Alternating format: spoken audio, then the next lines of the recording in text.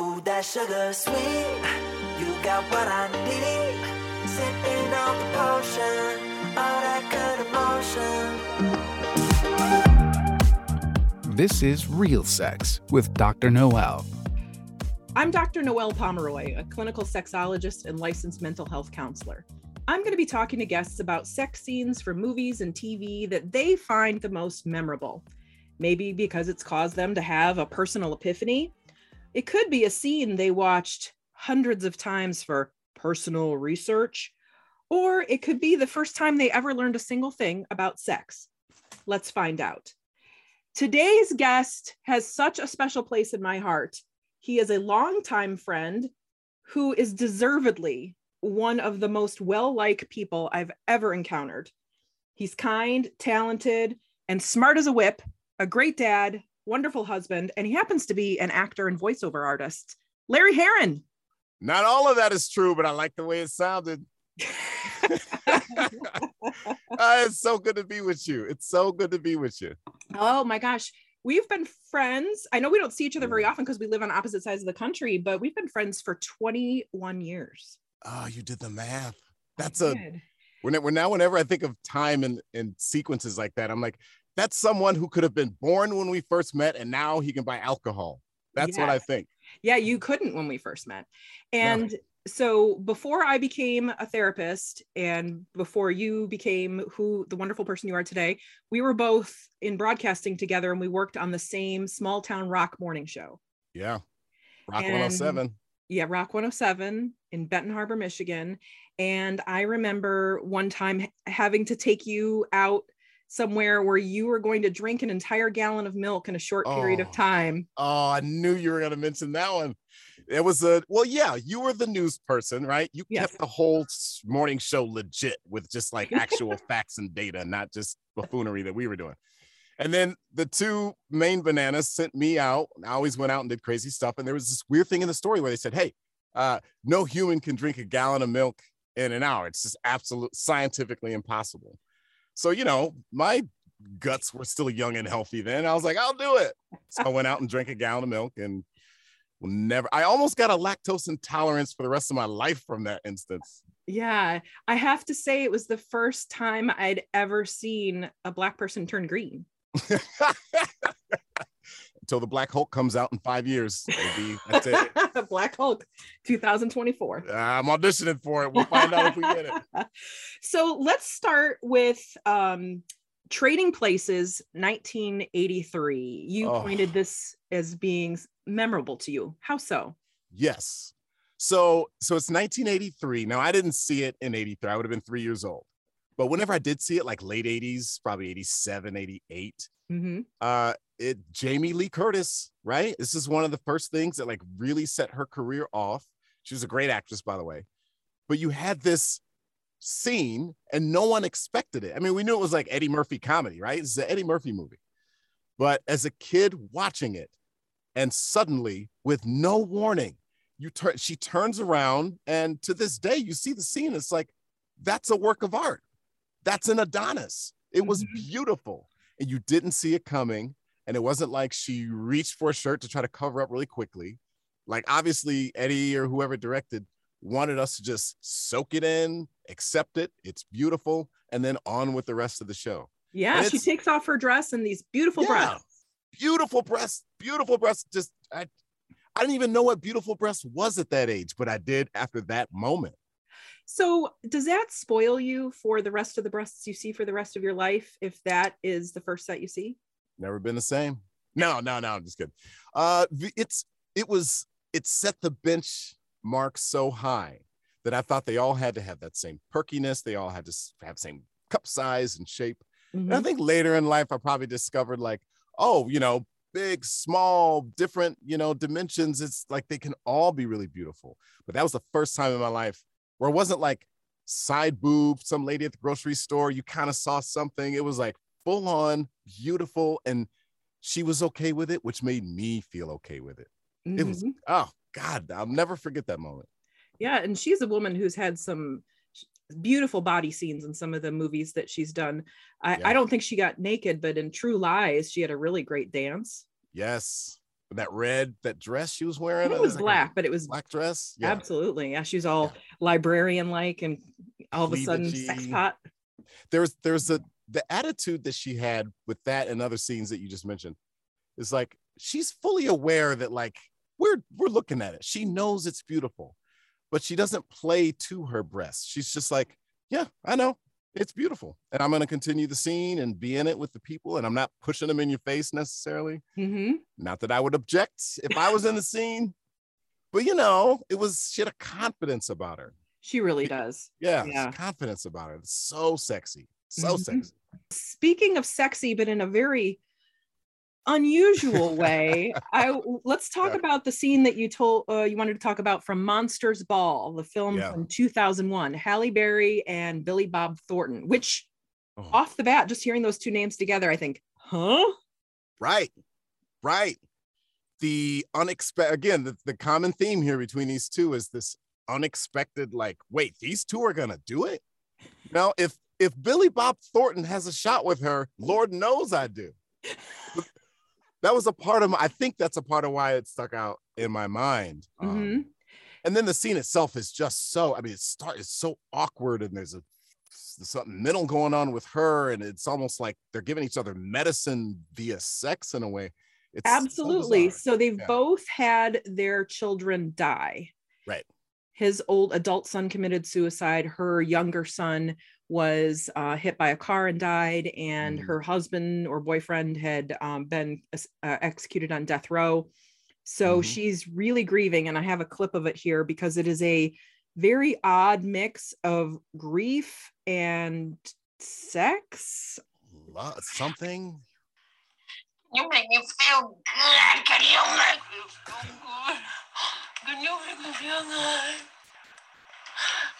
Make me feel good. I feel good.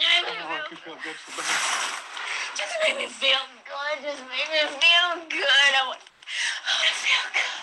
I want to feel good. So that's odd. Yes. It's odd. There's a part when I re-looked at it the other day, because I knew I was coming on. I thought to myself, I was like, first of all, I was like, God, why did I tell her that? Like, that is a jacked up sex scene. But there's something carnal, innate, I don't know if you want to say animalistic about it, that's like, shed aside all our cerebral what have yous, and it's like, I need this shot of dopamine that sex will give me to make me feel better in this moment, because all these tragedies you just laid out, and I don't fully understand it, but it's visceral. It's a very visceral scene for me anyways. Absolutely. And I think it's an upsetting mix of grief. Yes. Well, I don't even think it's an upsetting mix of grief and sex. It's just an upsetting amount of grief to witness. Yes. And she's basically medicating herself in that moment. Like, I want to turn off the brain and live in my body because the brain is too painful right now. Yeah. It's, if you see Chris Rock in New Jack City, he's got a pipe and he's smoking it, and that's how he's, but in this movie, it's physical interaction that is her vice or device or way to just like maybe numb it or get through this moment. And I suspect for Billy Bob Thornton, it's kind of the same for whatever his motivations are. Like, he needs something from her too. And there's, to me, that's the thing with sex that's so interesting, is like, we feel guilty, but I feel like most of us know that like there was something to be given and had from a round of sex, from just sexual, exploits. It's interesting. Yeah. And he even says at the end of the scene, that's the first time I felt something in a very long time. Yeah. Because he's completely numb. Because she needed him. Right. And there is, as a human being, we all know it feels good when somebody needs you. And hey, if you get a little bonus on the side, it's like, okay, I can get through the day now, Yes. And what's interesting too is that not to focus solely on looks, but Halle Berry is this beauty. This character was kind of run down. Yeah. They had Halle Berry probably with no makeup on, and then like reverse makeup to like even make her look rough. Her hair looked really rough, but it was so interesting because her body is still Yes. just such a specimen. So it Yeah. was sort of, and to see her in action in that scene, like all the things about her character kind of like go away, and she's just this beautiful being, like appreciating another person's body. Yeah. Yeah. And I think correct me if I'm wrong, but she doesn't do a whole lot of racy, skinny, sex scene stuff. So I think we knew when the movie came out, we all knew that like there's some kind of a sex scene with Halle Berry. Okay.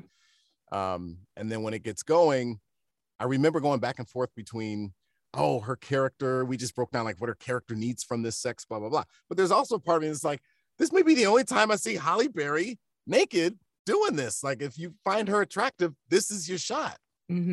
Yeah. There is a scene of her topless in Swordfish, the John Travolta movie. Oh, yeah. And she got $500,000 for showing her breasts. And literally she's reading a book, sitting in like a Barca lounger. She puts the book down, her breasts are exposed, and she puts it back up. So I was hopefully the fastest $500,000 she's ever made, because $500,000. Yeah, it was interesting. But I see a lot of people who do different things to numb themselves from feeling things. You'll probably heard of people who cut themselves, even self-harm. That kind of behavior often is because they're either feeling super numb emotionally, kind of like Billy Bob Thornton did, and they cut themselves so that they can actually experience a feeling, or they're so overwhelmed by their other feelings, sadness, depression, anxiety, whatever it is, that grief, that they cut themselves so that the physical pain is so overwhelming that it distracts them from that internal pain. So just like alcohol does, or drugs does, or Billy Bob Thornton can do to you, apparently. I gotta go get a Billy Bob Thornton. It's been a long week. I'm gonna get a pack of cigs and a Billy Bob. A pack of cigs and a Billy Bob. I'll be back. Yeah, and I should point out that she did win an Oscar for this movie for Best Actress. Won an Oscar for it, yeah. Although I think it's, she got, some people gave her flack for it, for, oh, you do a sex scene, you win an Oscar. But, her performance was great. And even the sex scene itself was very tied into the storyline. It was very relevant. Was terrific. Just it wasn't like Red Shoe Diary erotica. It was just a hell of a performance. Yeah, absolutely. So the next film you brought to my attention, which is one I've actually never seen, and it was very popular, Devil's Advocate from 1997. Keanu Reeves, Charlize Theron, and Al Pacino. Hooah! That was his sex scene. You just heard him off camera go, hooah! You said, oh, he just had sex. All done. Yep, all done. So I believe the scene you're referring to is like Keanu and Charlize Theron's characters, Kevin and Marianne, are having sex on the floor. I think they're married. Yes. And why don't you tell me what struck you about the scene? So, I mean, this is one of those things where, like, it's the entire pre-story that leads up to it that makes the scene so erotic. I mean, yes, it's Charlize Theron naked, right? Just like we talked about Halle Berry naked. But the circumstances, they're mind-blowing. So first of all, Charlize is probably the purest of any character in the entire movie. Her husband, Keanu Reeves, is becoming a swarming lawyer as he works for Al Pacino, who's secretly the devil. So now Keanu Reeves is like, putting his morals to the side in order to be successful as a lawyer. And she's like, I want a baby. We don't have to do all that. Let's stay in Florida. And he's like, no. So she's doing everything she can to get his attention. She wants a baby really bad, and he just won't because he's too busy. And so there's a couple of scenes where they make out, but in this one particular sex scene, Charlize Theron starts to lose her mind because Al Pacino's character as the devil is starting to make her go nuts, clinically nuts. As the devil does. As the devil tends to do. Yes. And so as they start to get into it, this is before they have like intercourse, but while the clothes are coming off, he looks at his loving wife as he knew her, with like blonde, curly hair, a ray of sunshine. And then every now and then there's a cut and she's got this dark, straight hair.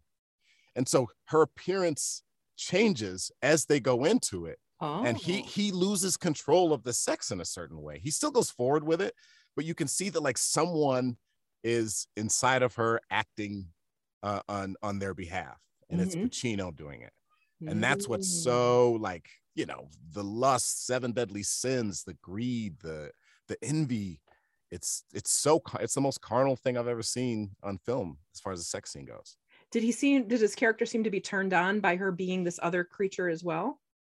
He does, because he goes through with it, but he also gets crazy scared. I mean, you can tell he gets like almost becomes a victim, but he knows he can't stop because he's like, this is the doings of the devil. Like, there's only so much I can do anyways. Plus he's got, you know, like he's got sexual desires. So he just goes down that road scared as a kitten, which is crazy. You know, what I noticed when I didn't watch the part where they were winding up. I just saw when they were having intercourse on the floor. Yeah. And I went right to the intercourse. Yeah, right to it. No. I got stuff to do. I saw her saying like, Kevin, come back to me. You're not here with me. Like he seemed disconnected. And I thought that was interesting. And now I think the reasons behind it are clear based on what you're telling me, but that's actually one of the things that is bringing a lot of couples into my office now. Whether they're heterosexual couples, homosexual couples, that one of the people, oftentimes one of the men in the relationship or the man in the relationship is becoming completely disconnected during sex.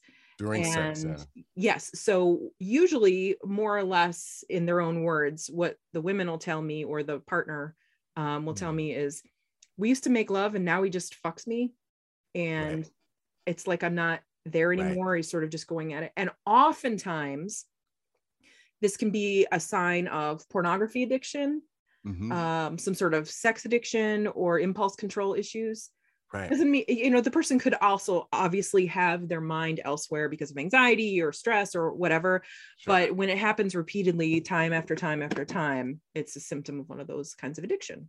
That would make sense in the scene. As you already said, Charlize tells Keanu Reeves, like, where are you? Or come back to me. Like, you're not with me in this moment. And yeah, his mind was on his addiction to power and success. I just think it's really interesting that they both kind of did it in that scene though, because he looked at her and she wasn't there. Like it's not you I'm making love to. And she wasn't, because Pacino was sprinkling magic on her. He was actually making love to the devil? To Al Pacino. Okay. One could say. So she wasn't totally there either. And spoiler alert, wasn't the devil his father? Yeah, it's an Oedipal thing. It's like the devil's his dad. He's like, have sex with your half sibling so that you can have the new Satan offspring, you know. Oh, wow. I don't see a whole lot of that in my office. Are you sure? Doctor, I'm having sex with the devil who also happens to be my father. It is great sex, but I feel like it just isn't right. What part of it? All of it. Yes. All of it. So Larry, because you are a very special person, I am breaking a little rule that I have here on the podcast for you. And we're going to talk about a scene from a porno. Right. And it's not just any porn. This is a 1970s. Yes. Did you get to see the clip? Did you find I did. Oh my goodness. This I watched, it's like a 60-minute film. Yeah. And I watched about 14 minutes of it. Not because I like finished or anything and like I turned it off. It's because I had enough. I was like, that's impressive, Noelle. 14 minutes in. Good for you. Stamina. Very nice. So the film is Behind the Black Door. Behind the Black Door. And I'm not even going to say what year it came from. I'm just going to say it's the 70s. 70s. It's got the, blaxploitation feel and vibe to it. It's a little grainy. It's got funky music. I think it's all black actors. So this is like the first. There were a few white actors. Mm-hmm. It's the first porn I saw where I saw black actors in it. So I was like, oh my God, this is black porn. I've never seen it. I'm identifying with these people. That's amazing. Hopefully not with their acting skills. No, God, no. But the story. I mean, we just talked about some legit stories, right? Greed, the 7 deadly sins, and lust and sex in the moment. And this is someone's attempt to try to give us a good story as to why these two people are having sex right now. And the hilarity of it, the absurdity of it, I also found attractive. It's the first time I saw a porno where I was like, oh, bad writing can be good in some weird way. So what was the setup for this scene? Setup is this. I'll never forget it. There is a beautiful Black woman laying on the grass, and we hear a voiceover as her thoughts. And she's writing in her notebook. Clearly, she's a serious writer, perhaps a PhD in, I don't know, English or something. And she's trying to find a way to complete whatever short story she's writing. And she says to herself, I have writer's block. And then the camera zooms in really tight on her face as she struggles to find a way to continue writing this whatever story. And then right when she says, I have writer's block, you hear a deep voice in the background go, you need a little inspiration? And then the camera zooms out and you see this giant schlong right next to her face. There's her inspiration. And then cue the music. We're off and rolling. The beginning of the movie. Yeah. And the music was so loud you could barely hear the actors. I'm going to play a little clip of it for you. Oh my God, I haven't heard this in like 30 years. Yeah. You being a nationally known author and, real-class writer, just one question for you. Why is it you only write on white subjects? Why do you never write on black subjects? Well, I've never really found the black subject interesting enough to write about it. Is that so? That is so. I love that she is in the middle of a park in her bikini, and she, in her voiceover, she says, I am a nationally recognized author or writer. And she has 5-inch fuck me heels on. Yes. There's something about this is a weird sex thing that like, it's probably been a part of all of my life where this falls into the absurdity category where there's so many contradictions, but they still try to at least pretend that we're going to take some of this seriously. Mm-hmm. And there's something with the folly of that's kind of footloose and fancy free that makes you say, all right, that justifies people having sex and fulfilling these desires because it's just so absurd. Why not have sex? We just lied about being a writer, obviously. We just have cheesy music. Like sex is that's the best thing you could do in this moment. It creates a world. It's the world that it creates is just, I've never seen anything like it. So I don't know if you'll remember this detail from watching it when you were younger, because I'm guessing you probably went right to this scene, but there is a very long credit scene in the beginning where they'll say like starring blank, and it's like Tara C. It doesn't even have their whole name. And then in between the names, there's like close-up intercourse, like balls and vagina slapping on each other. And then it'll be like Debbie B. And then it'll be like boobs flapping. But this is the part, Larry, that I cried from laughing. Later in the credits, it says edited by Mathusius Merkin.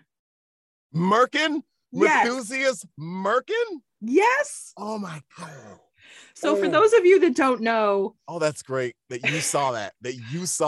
A merkin is a pubic hair wig. You see the absurdity? They did that on purpose. They were like, we know you're watching a porn. I'm not giving you my real name. I'm going to give you some, I'm just going to keep it all in the world. And the thing you mentioned about the credits, I mean, it'd have been really funny if it was like maybe outtakes or something and like bloopers. And they're like, oh, let's do it again. But it just, again, seems legit that like no one watching a porn is going to watch the credits in this. You're not looking for Charlize Theron and Will Smith in the porn and say, oh, he played that character. Yeah. I wonder who the main photog was. Exactly. So they're just giving you some more of that world in between these random fake names. Never forget that. Oh my God, Merkin. Yeah, I thought you'd appreciate that. Merkin. I learned that from you. Yeah, and speaking of Merkins, there's a lot of pubic hair in this movie. Oh, you were 70s. Yeah. Right? I mean, that's the genre. Like, I remember thinking shortly before I saw this film, that I was like, I thought the girls had something down there and that it just wasn't what we have. Like that there's something that protrudes. It's just not a penis. Because everything I had seen porn-wise, it was just all bushy. And I'm like, well, what's the thing? What's in there? Like, is there something out there, So it wasn't until like the 90s when they started shaving that I was like, oh, okay. I see it. I see what's happening. Oh, okay. You just knew something down there was pleasant. Something down there seems mighty pleasant to a lot of people, and I'm very curious about it. Larry, it has been the most fabulous pleasure to have you join me today. Thank you so much. Is there anything that you would like to promote? What would I like to promote? I don't think I have anything now. There's some. If we were doing this next year, I'd tell you about something really cool coming up. But I can't say anything. We'll have to have you back. Let's do it again. I'll come up with 3 more. And they'll all be actual movies and not the very first porn I ever saw. Well, you know what? If I have half as much fun watching another porn that you tell me about that you watched when you were an infant, I would absolutely go for it. And it was special that behind the I'm so glad. 14 minutes. You made it longer than I did. If you have a scene that it was memorable to you for whatever reason, you want to share it with us, you can email us at reelsexpod, REEL sexpod@gmail.com. And you can follow us on social media at Reel, REEL sexpod on Instagram, Facebook, and Twitter. Larry, thank you so much. Love you. Miss you. Thank you for having me. Oh, miss you too. Take care. All right. Take care. This has been another episode of Real Sex with Dr. Noel. Feel free to turn up the lights or not.